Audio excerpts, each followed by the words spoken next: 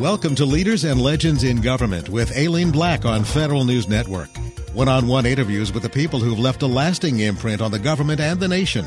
Now your host, Aileen Black. Welcome to Leaders and Legends in Government on Federal News Network. I'm Aileen Black, and today I'm talking with Jacqueline Tame, founder, policy advisor, and former Joint Artificial Intelligence Command Acting Deputy Director. Currently, Jacqueline is the Director of Government Affairs of PSI Quantum. Jacqueline served as the Acting Deputy Director and inaugural Chief Performance Officer of the Department of Defense Joint Artificial Intelligence Center. In this capacity, she oversaw the day-to-day operations for a 200-person, $250 million center, led engagements with the White House, Congress, and other key stakeholders and investors to raise awareness of DoD AI programs and secure policy priorities in support of the JAIC offering. Jacqueline, first off, it's an honor and welcome to the show. Thank you so much for having me. I really appreciate it. I'm excited to be here. Jacqueline, we always start the show asking our guests to describe their leadership style. Can you describe yours? Sure. I would say there are a lot of sort of terms that people use. I'm sure a lot of them have scientific backgrounds about, coming up with the way in which people describe themselves. But I would say the two things that I would say about my leadership style are authentic and candid, probably, honestly.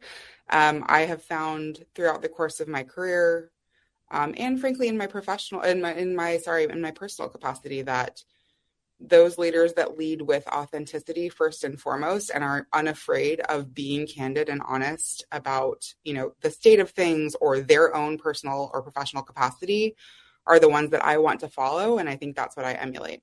Do you alter your approach depending upon the situation or audience? I mean, let's face it, in the Pentagon, you probably walked into a room and nobody else looked like you. So many times. I would say I never alter my fundamental approach. I have never not led with authenticity and or candor, but I certainly alter the way in which I speak sometimes, the way I engage, even my sort of physical presence, I would say, probably does shapeshift a bit, I guess, depending on the circumstance, because as you point out, people often associate with people that they feel comfortable with and people that they sort of think, look, or feel or act like them. And so making people feel comfortable and as trite as this is, meeting people where they are, I think is really important in establishing that initial relationship, whether you are leading or not.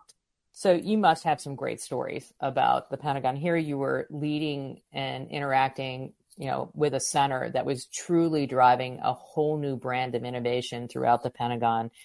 Can you talk to us about any obstacle you may have gotten hit with and how you got through it? Yeah, I mean, the JAIC is an incredibly interesting, I think, case study and an ongoing case study, right? It has evolved now into the Office of the Chief Digital and AI Officer. So it's kind of become even bigger, frankly, than it was, both in terms of scope and scale and resourcing. It was sort of conjoined with several other digital transformation entities within the Pentagon and elevated, and this is something that I and many of my colleagues worked on, elevated to actually report to the Deputy Secretary of Defense rather than sit under the Chief Information Officer, just in terms of being able to execute really effectively the mission that it was given. I think much like almost any new component within a large bureaucracy or the largest bureaucracy in the world, like the Pentagon, there were and continue to be a lot of really, really important and exciting pushes and a lot of people with a lot of brain power and a lot of willpower trying to push forward something that, didn't necessarily fit the traditional Pentagon mold. I think people would be surprised by how many people that did not have direct JAIC affiliations or direct CDAO affiliations are a part of this kind of crew of champions and advocates. One of the areas in which we really have struggled the most, and I absolutely hold this responsibility as somebody who was a leader of the organization, was in pushing back against the initial desire to not necessarily do all of the relevant groundwork, right? You have to move fast, obviously, and sort of break things and be willing to break things when you bring something new to bear like this, especially when you're up against a long history of culture or a long history of structure or doing things one way, and you're really trying to shift that dynamic. But I think you have to sort of do that in parallel with a really thoughtful analysis of that environment and what a new organization or a new mindset or a new effort is going to look like in that environment. And my retrospective is that in a couple of key areas, we as a team really did not do enough of the strategic thinking and the being honest with ourselves and our overseers, whether that be in Congress or across the department, about what this was going to look like and the challenges we were going to face, particularly from a talent perspective, not because there are not literally millions of talented people in the Department of Defense, whether they be civilian, military, contractor, but because we didn't know who they all were. We didn't have access to them at the beginning. And we did the best that we could with sort of a lot of short-term billet fills that sort of were given to us last minute to stand this organization up. But we really didn't, I don't think, understand what would happen in an organization where we were genuinely trying to emulate the Googles, the Amazons, the Facebooks, the sort of serious, large emerging tech companies for digital transformation, and what would happen if we tried to put into place processes and outcomes like those companies without having the requisite talented leadership from a product management or a service management perspective to sort of carry that through. And that I think really has hindered the organization's ability to meet its objectives, frankly, at scale, and has hurt its credibility a bit with the rest of the department, which is a challenge that, as you know, and as I'm sure your listeners know, if you fail to achieve that credibility with department leadership early, you've almost shot yourself in the foot for life. And that is something that I think now CDAO is still combating.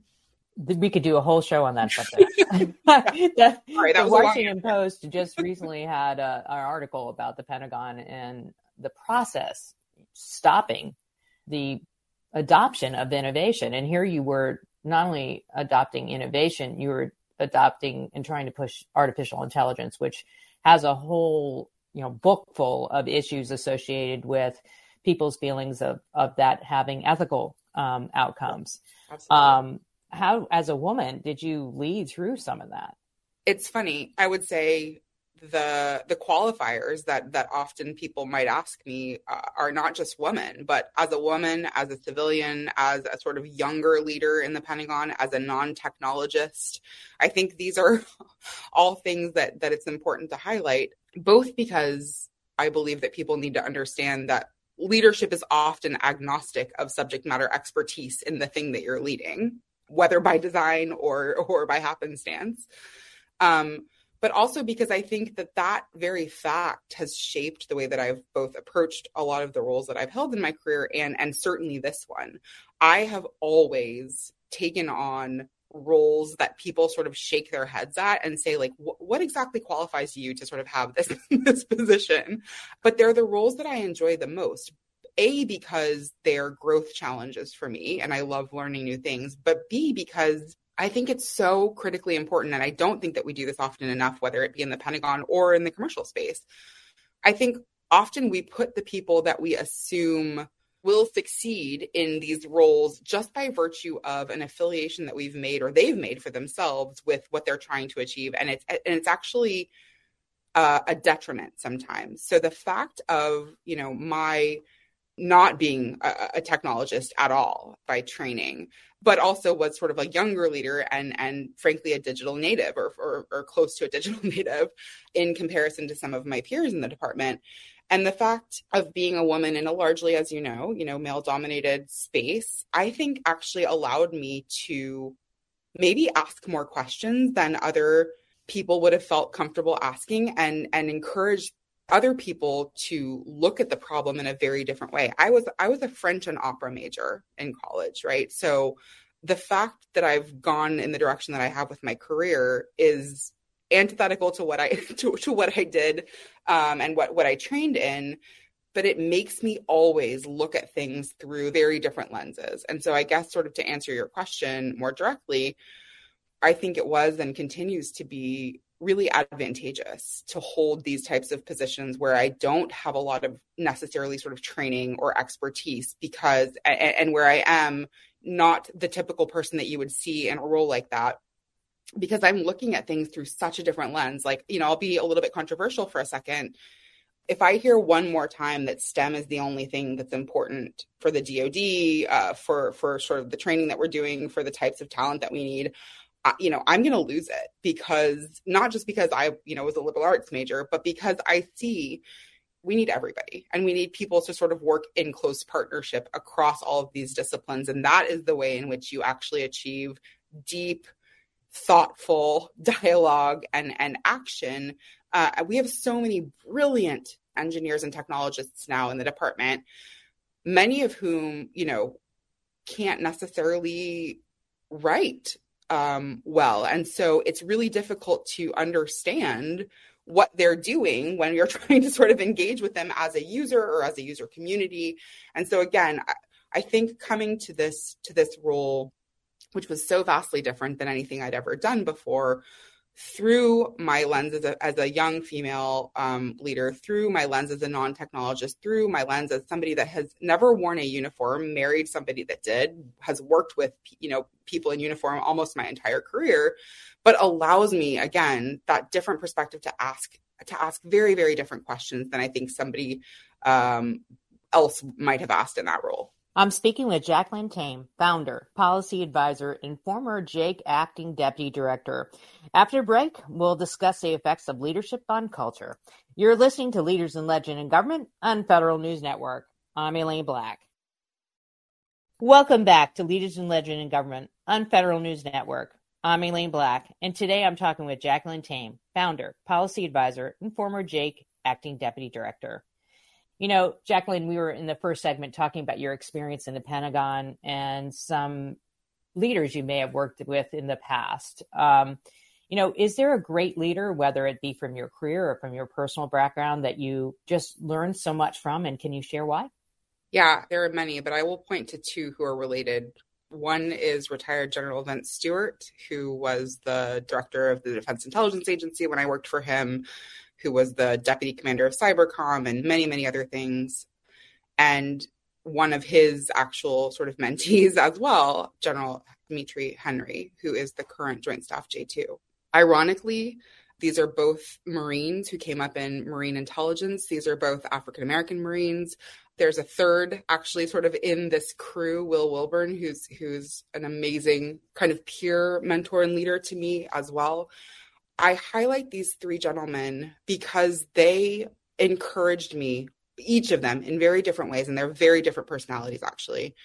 Each of them encouraged me to embrace the things that make me different as a leader, and to always think about the strength of the diversity that I bring in terms of thought and expertise and background, and how that plays out, and how that allows people to identify with me and potentially sort of find things in themselves that they otherwise wouldn't see as leadership qualities. Each of these three gentlemen has overcome fairly significant adversity in terms of, I think, their own professional careers, personal in some cases as well. But none of the three would ever make that front and center of their story. And the only thing they would do is encourage me always to take risks, to make bets on myself, to take the really hard roles. And I'll just highlight Vince Stewart really quickly. One specific instance. When I was working for him at the Defense Intelligence Agency, I had just come back from the Naval War College where DIA had sent me. I had many mentors. When I got an opportunity to kind of quickly leave DIA, resign my position in the executive branch, and go to the House Intelligence Committee and the legislative branch, I had many mentors who said, absolutely don't do it. It will kill your career. You're just making a name for yourself. You're an established sort of senior GS-14 here, and you're doing great things, and you owe the agency, and you need to stay. And General Stewart, who at the time was the director of the agency, and I didn't know him super, super well yet, but I knew him well enough. He said, there's absolutely no way I would let you stay here. You can do more from this agency from the Hill, even if you rake us across the coals. I was going over to be the DIA monitor. than you can from here, even working directly for me. And if you want a real seat at the table as a leader, that is where you need to go. And it's going to be hard and it's going to be different, and you're going to suffer the consequences, and you will lose friends, and you will lose, professional colleagues that you thought were friends. But you have to go do it, and you have to go do it not only for this agency, but for yourself. And he was 100% right. And I will forever thank him and hold him in high regard for that decision. What is the relationship between leadership and culture? There's a famous quote, culture eats strategy for breakfast, from the legendary consultant and writer Peter Drucker. I don't think he meant that strategy was not important, but rather that a power and empowering culture was a surer route to organizational success. What do you think is the effects of leadership on culture with that context? I think leadership is culture. I think that quote is absolutely accurate in the sense that if you have a leader that is toxic, a leader that is not respected, a leader that refuses to lead, who obviously is then not a leader, but a leader in name only, I guess, your culture reflects all of that. I've been in so many different environments, particularly in sort of a DoD context, where either there's a leader that does not trust his or her staff and team to the full extent. And that is absolutely known and felt no matter what he or she says. I mean, the worst cultures that I've ever worked in were the ones where there was a huge, what I call do-say gap or say-do gap, right? Like, I say that I trust you. I say that you're being empowered. I say that this is a free space to push back and have different ideas. And then in practice, what you observe and what you feel on a daily basis is that is absolutely not the case. They do not want your opinion, right? They're going to do what they're going to do anyway. Whereas the cultures where the leaders are genuinely people like Dimitri Henry, like Vince Stewart, like Will Wilburn, like others that I've worked for in the past, who are willing to fail with you, who are willing to tell you when they've failed, who are willing to share with you what's going to be hard, they're actually creating cultures in which people would literally die for them. And that is frankly how I feel. And I think that if, as a leader, it is incumbent upon me and any other leader to create a culture where people want to be, are proud to be, and refuse to accept any less than in a subsequent role. Jacqueline, you've had some very important roles in the intelligence community in the Department of Defense. Can you share what it's like being an executive in intelligence today and what drew you to that particular mission? Yeah, I'll start with what drew me, because it was a bizarre story. I was actually sort of recruited very early, right, sort of in between college and ultimately my first graduate school degree. I was recruited by somebody who found my resume online. I spoke a bunch of languages and was learning others that were interesting to the intelligence community. It was something that I had never considered in my life. I actually thought I would go into international law. I wanted to potentially do some sort of diplomacy. And then I got a taste of this community that I was just absolutely intrigued by. And it's funny, another mentor earlier in my career, David Shedd, who I worked for at the Office of the Director of National Intelligence and then again at DIA, asked me one time sort of what had drawn me in. And I told him, I said, I don't know. I cannot explain it. It feels like a calling. It feels like I'm meant to be here. And other than that, I can't tell you. And he said, honestly, like, that's how it feels for many of us who are here. What it is like to be an executive in the intel community. Going back to sort of the roots of authenticity and candor, I was not an executive in the intelligence community. I held, sort of mid-grade leadership roles. I was never a senior executive in any of the intel components. That was sort of reserved for my pure DoD space later on in my career. But what I will tell you is the thing that I regret the most and the thing that I work constantly to overcome is how few executive women I saw in the intelligence community mentor others and reach down and help others who were sort of trying to navigate their respective careers. I founded a group called Command After Next a few years ago. It's very small. It's just a group of young women in sort of national security and intelligence that I wanted to create a different kind of leadership and environment for as people figured out how to navigate this incredibly difficult and complex and overwhelming behemoth of a community. And so, I want to be honest, I wasn't an executive. I sort of led in my own right in different roles, but if I had been, or if I come back into the IC as an executive, what I will absolutely do is what I've been doing from both DoD and from the outside, which is hopefully establishing opportunities for young women in particular to know what a good leader looks like and what somebody that they'd actually want to follow looks like. My personal experience was very different in that, as a very ambitious, very driven young woman in the intel community, most of the women, not all, most of the sort of senior executive women that I engaged with were not leaders that I would emulate, unfortunately. When you meet with these young women that are trying to grow their career in the intelligence community, do you give them advice about how and where to find a mentor? Because sometimes finding more well-rounded groups of mentors can be helpful. Is that the case in the intel community too?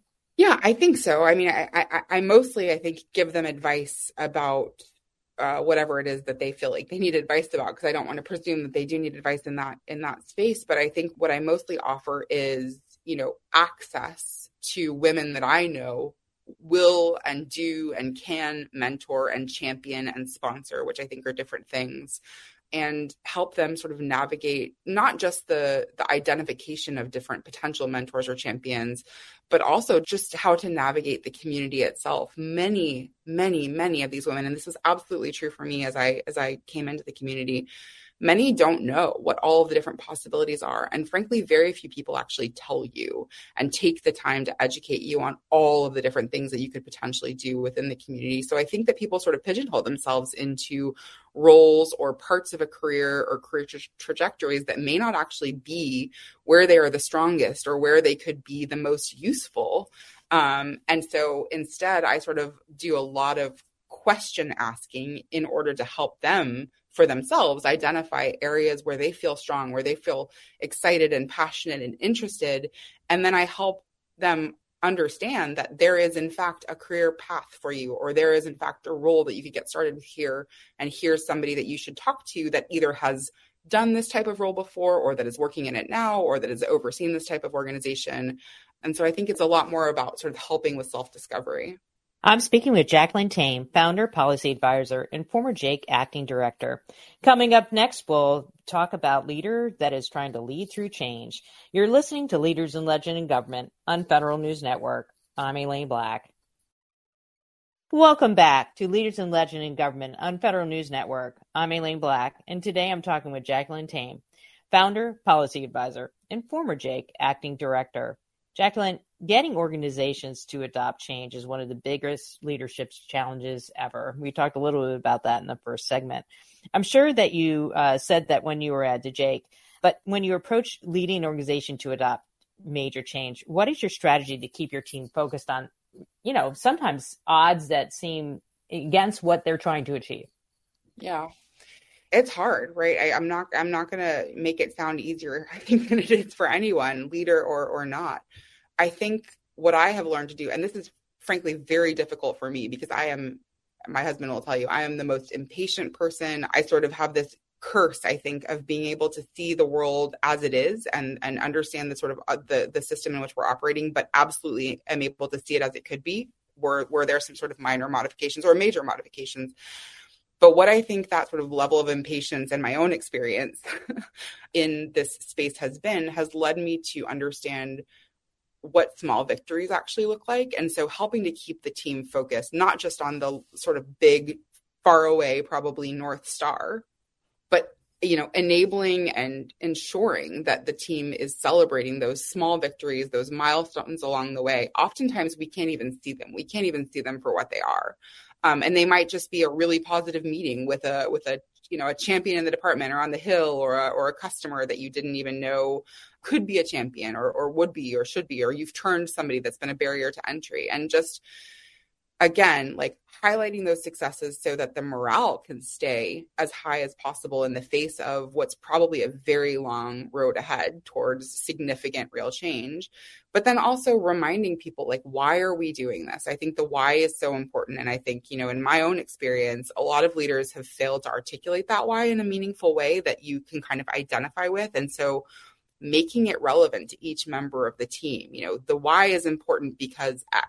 The why is important because, as you continue to do this type of role, it's going to make it easier for the department to do Y. I'm not giving specifics, but I think the Y, celebrating successes, and then again, always holding on to that North Star and always reminding the team of like, this is where we are, this is how far we've come, and we have made gains, but this is how far we still need to go, and continuing to be really honest about how hard it's going to be and how long it's going to take. I think that's the last thing. People don't often, I think, hear it enough, but people really do respond to leaders that are honest about what it's going to take, how hard it's going to be, what it's going to look like, how ugly it's going to be in some cases, because at least then they can manage their own expectations. Now, you've worked both in private and public sector. Yep. You worked in DoD in the intelligence community. Is there a difference in the ability for a leader to lead change in private versus public, or even within different agencies or components of the federal government? I think in the private sector, there are places where it's easier only because decisions can genuinely be made more quickly and are made more quickly in many cases, although not in all. And things can kind of happen if the top leadership, whether it be a CEO or a board, say this is what we need to happen. Whereas in the government, it's sort of consensus driven, coalition driven in a lot of cases. And even the people that you think are at the top of an agency or a component or whatever still have sort of other bosses, whether they be peer bosses or others to answer to. So I think from a speed perspective, private sector sort of leadership makes it a bit easier sometimes. That being said, to me, leadership is leadership is leadership. Like, it doesn't really matter kind of where you are. And I think the approach is maybe going to be a bit different depending on the environment and the circumstances. But I haven't found drastic differences just based on my experience in different agencies, departments, executive ledge or private or public.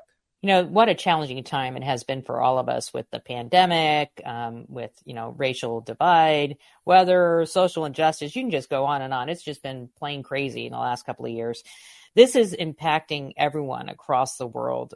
People are truly looking for that clarity of communication that you discussed earlier, and they're looking for that courage to be found in their leaders.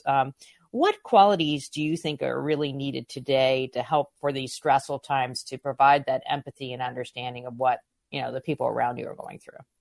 I think you said it. It's empathy. Empathy is, I think, probably the most important attribute in leadership right now. And frankly, not all leaders have it. And many that have it actually don't fully leverage it because they see it potentially as a vulnerability, which I think is really interesting. I've never felt that way. In fact, I would say I over-index on empathy, and sometimes that has, bitten me a bit. But usually it's only been really useful because I think what being empathic and really trying to put yourself in the position or the shoes of somebody else around you does is, again, coming back to those lenses we talked about early on in this discussion, allows you to think about it through a different lens. Think about the situation, think about your own situation through a different lens.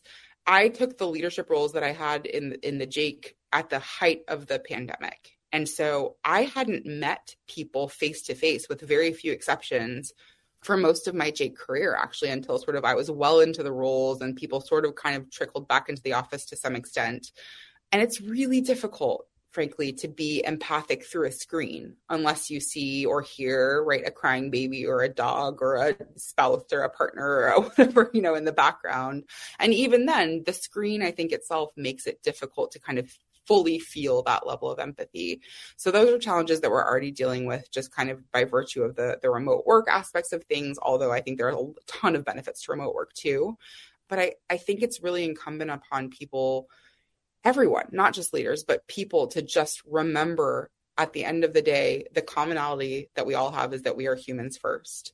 And that means that whether you see it, whether anybody is letting on, they're going through something. You have no idea what, but no matter what they look like to you, whether it's on a screen or in person in an office, there are things under the surface for them, family, illness, financial, fear, whatever it may be, that are impacting them, and just allowing people both the space to actually express those things to you when they feel comfortable doing so. And in my case, I often share maybe more than I should about my own personal circumstances with people that I work with professionally, just so that they feel comfortable doing that in return.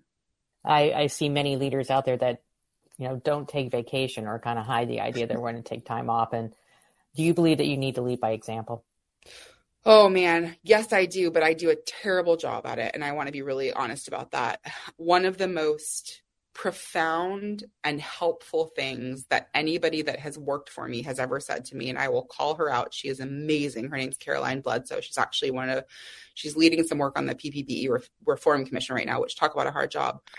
She, early days when she was working for me at the Jake, said to me at some point, I had sent out an email at, 11 o'clock or something to the team, absolutely not expecting anybody to respond or be online or anything like that until the next day. And she responded, I think at 1 a.m. or something.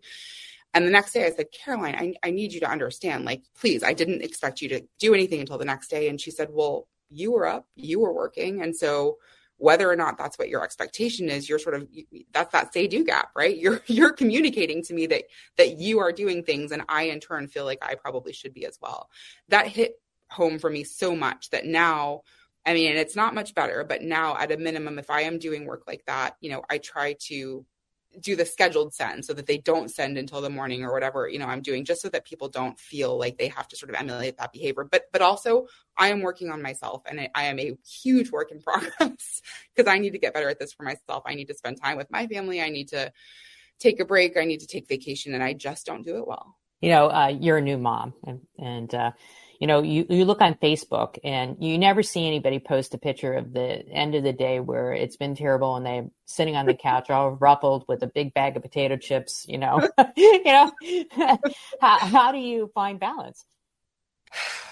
I would say that it takes a lot of active work for me anyway. I often question if I'm being a good enough mom and if I'm being a good enough professional and when I am being a mom, because obviously you're both at the same time, no matter what you want.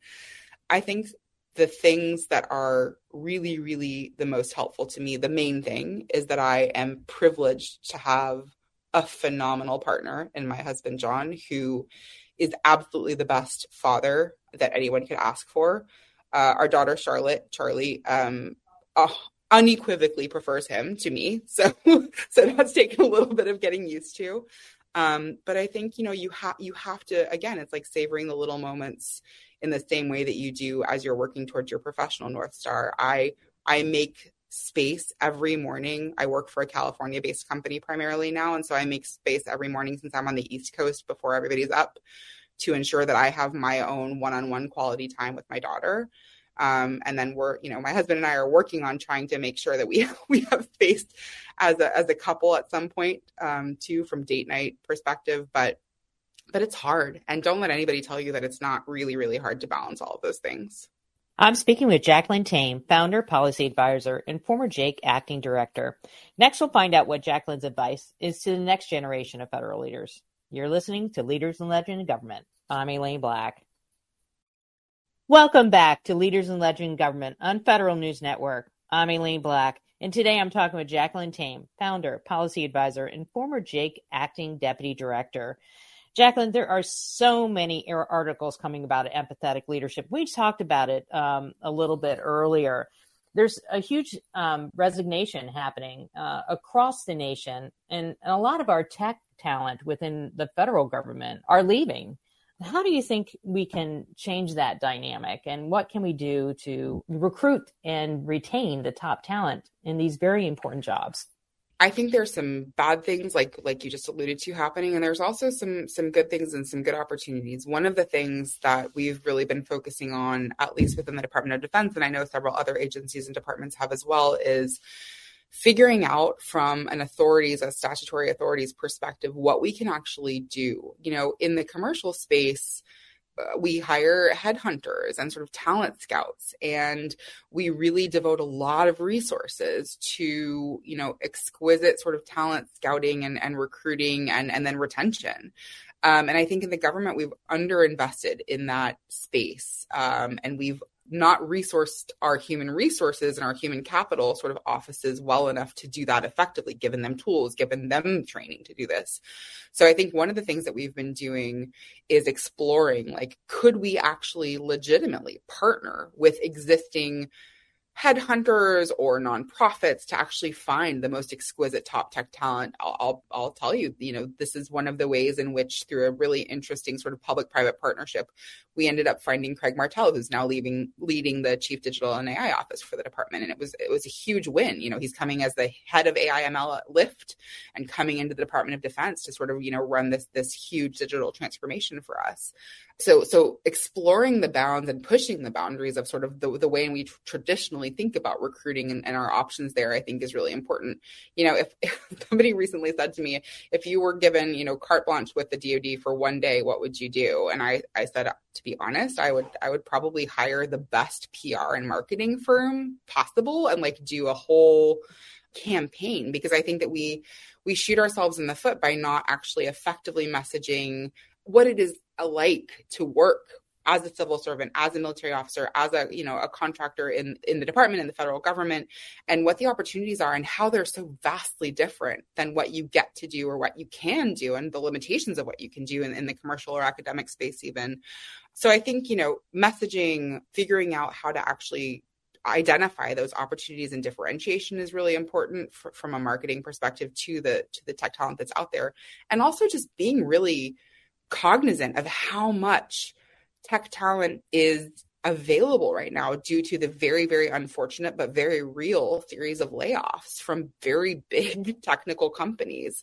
So the departments and agencies that are taking advantage of this and actively, making posts on LinkedIn or pinging their networks to figure out, who just unfortunately went through layoffs at name your company and how could they fit? How could we recruit them?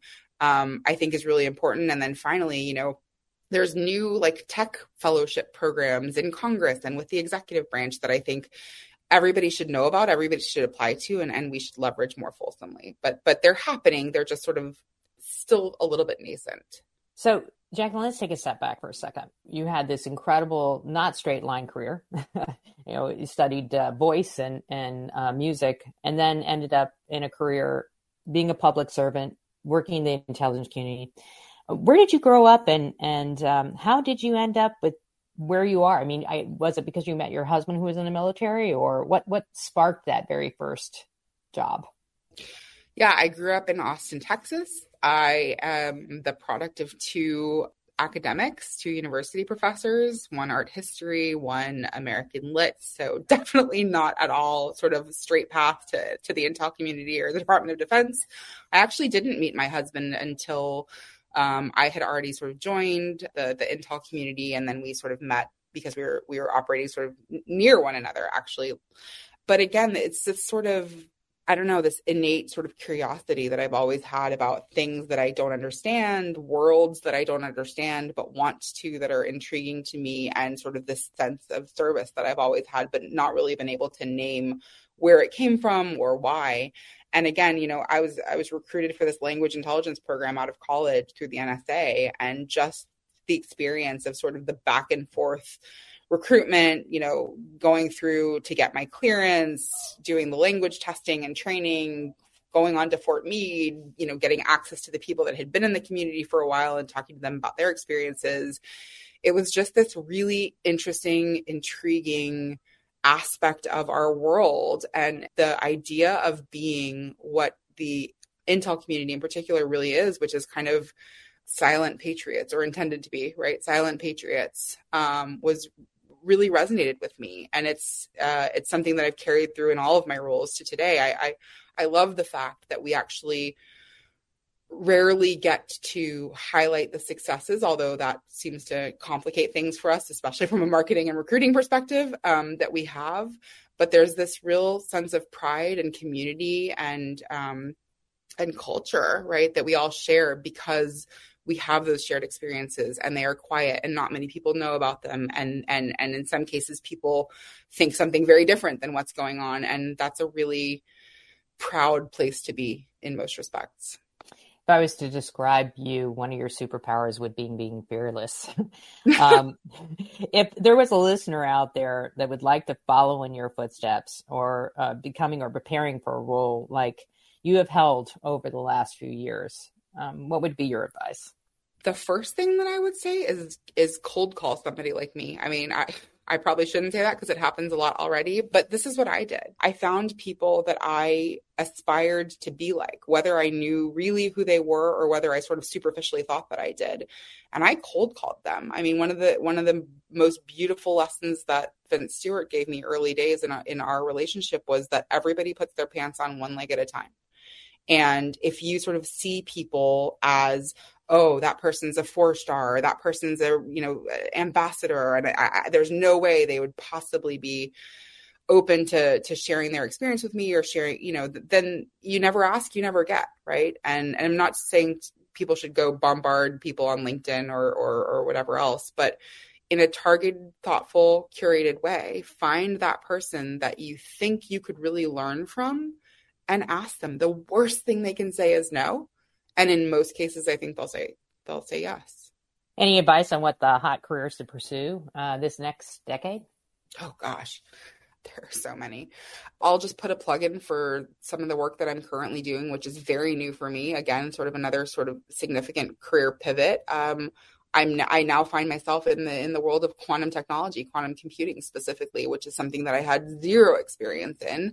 My parents, I think, looked at me like I had 4 heads when I told them that, now I'm, going from AI to quantum. And my dad was like, can you spell quantum? Like, how? I don't even understand these career choices that you're making. But what I have seen, is what I saw with AI in the government is something that I want to help not repeat with quantum technology, which promises to be even more significant and insanely world-changing than AI has been to date, which is that, we as a government, as a federal government in particular, we're not ready for the adoption of AI. And I want to make sure that when this technology comes online, and by the way, it's coming much, much sooner than I think people think, that we are fully ready to adopt, to scale, to defend, to use offensively, to leverage for the unbelievable good that it's going to sort of offer across different sectors. And so that's why I decided to take this role. And so I would say sort of anything in the emerging tech, quantum space, 5G, 6G, biotech, you can basically read them, frankly, on any kind of emerging tech strategy document are really interesting sort of spaces to be. But I would also say we need thoughtful journalists and media, and we need people, please, we need people to run for office at the state, local, and federal level that are going to lead with authenticity and humility and empathy and all of the things that we've talked about in this podcast to, champion what we're doing in this country. Your career and success are just truly inspirational.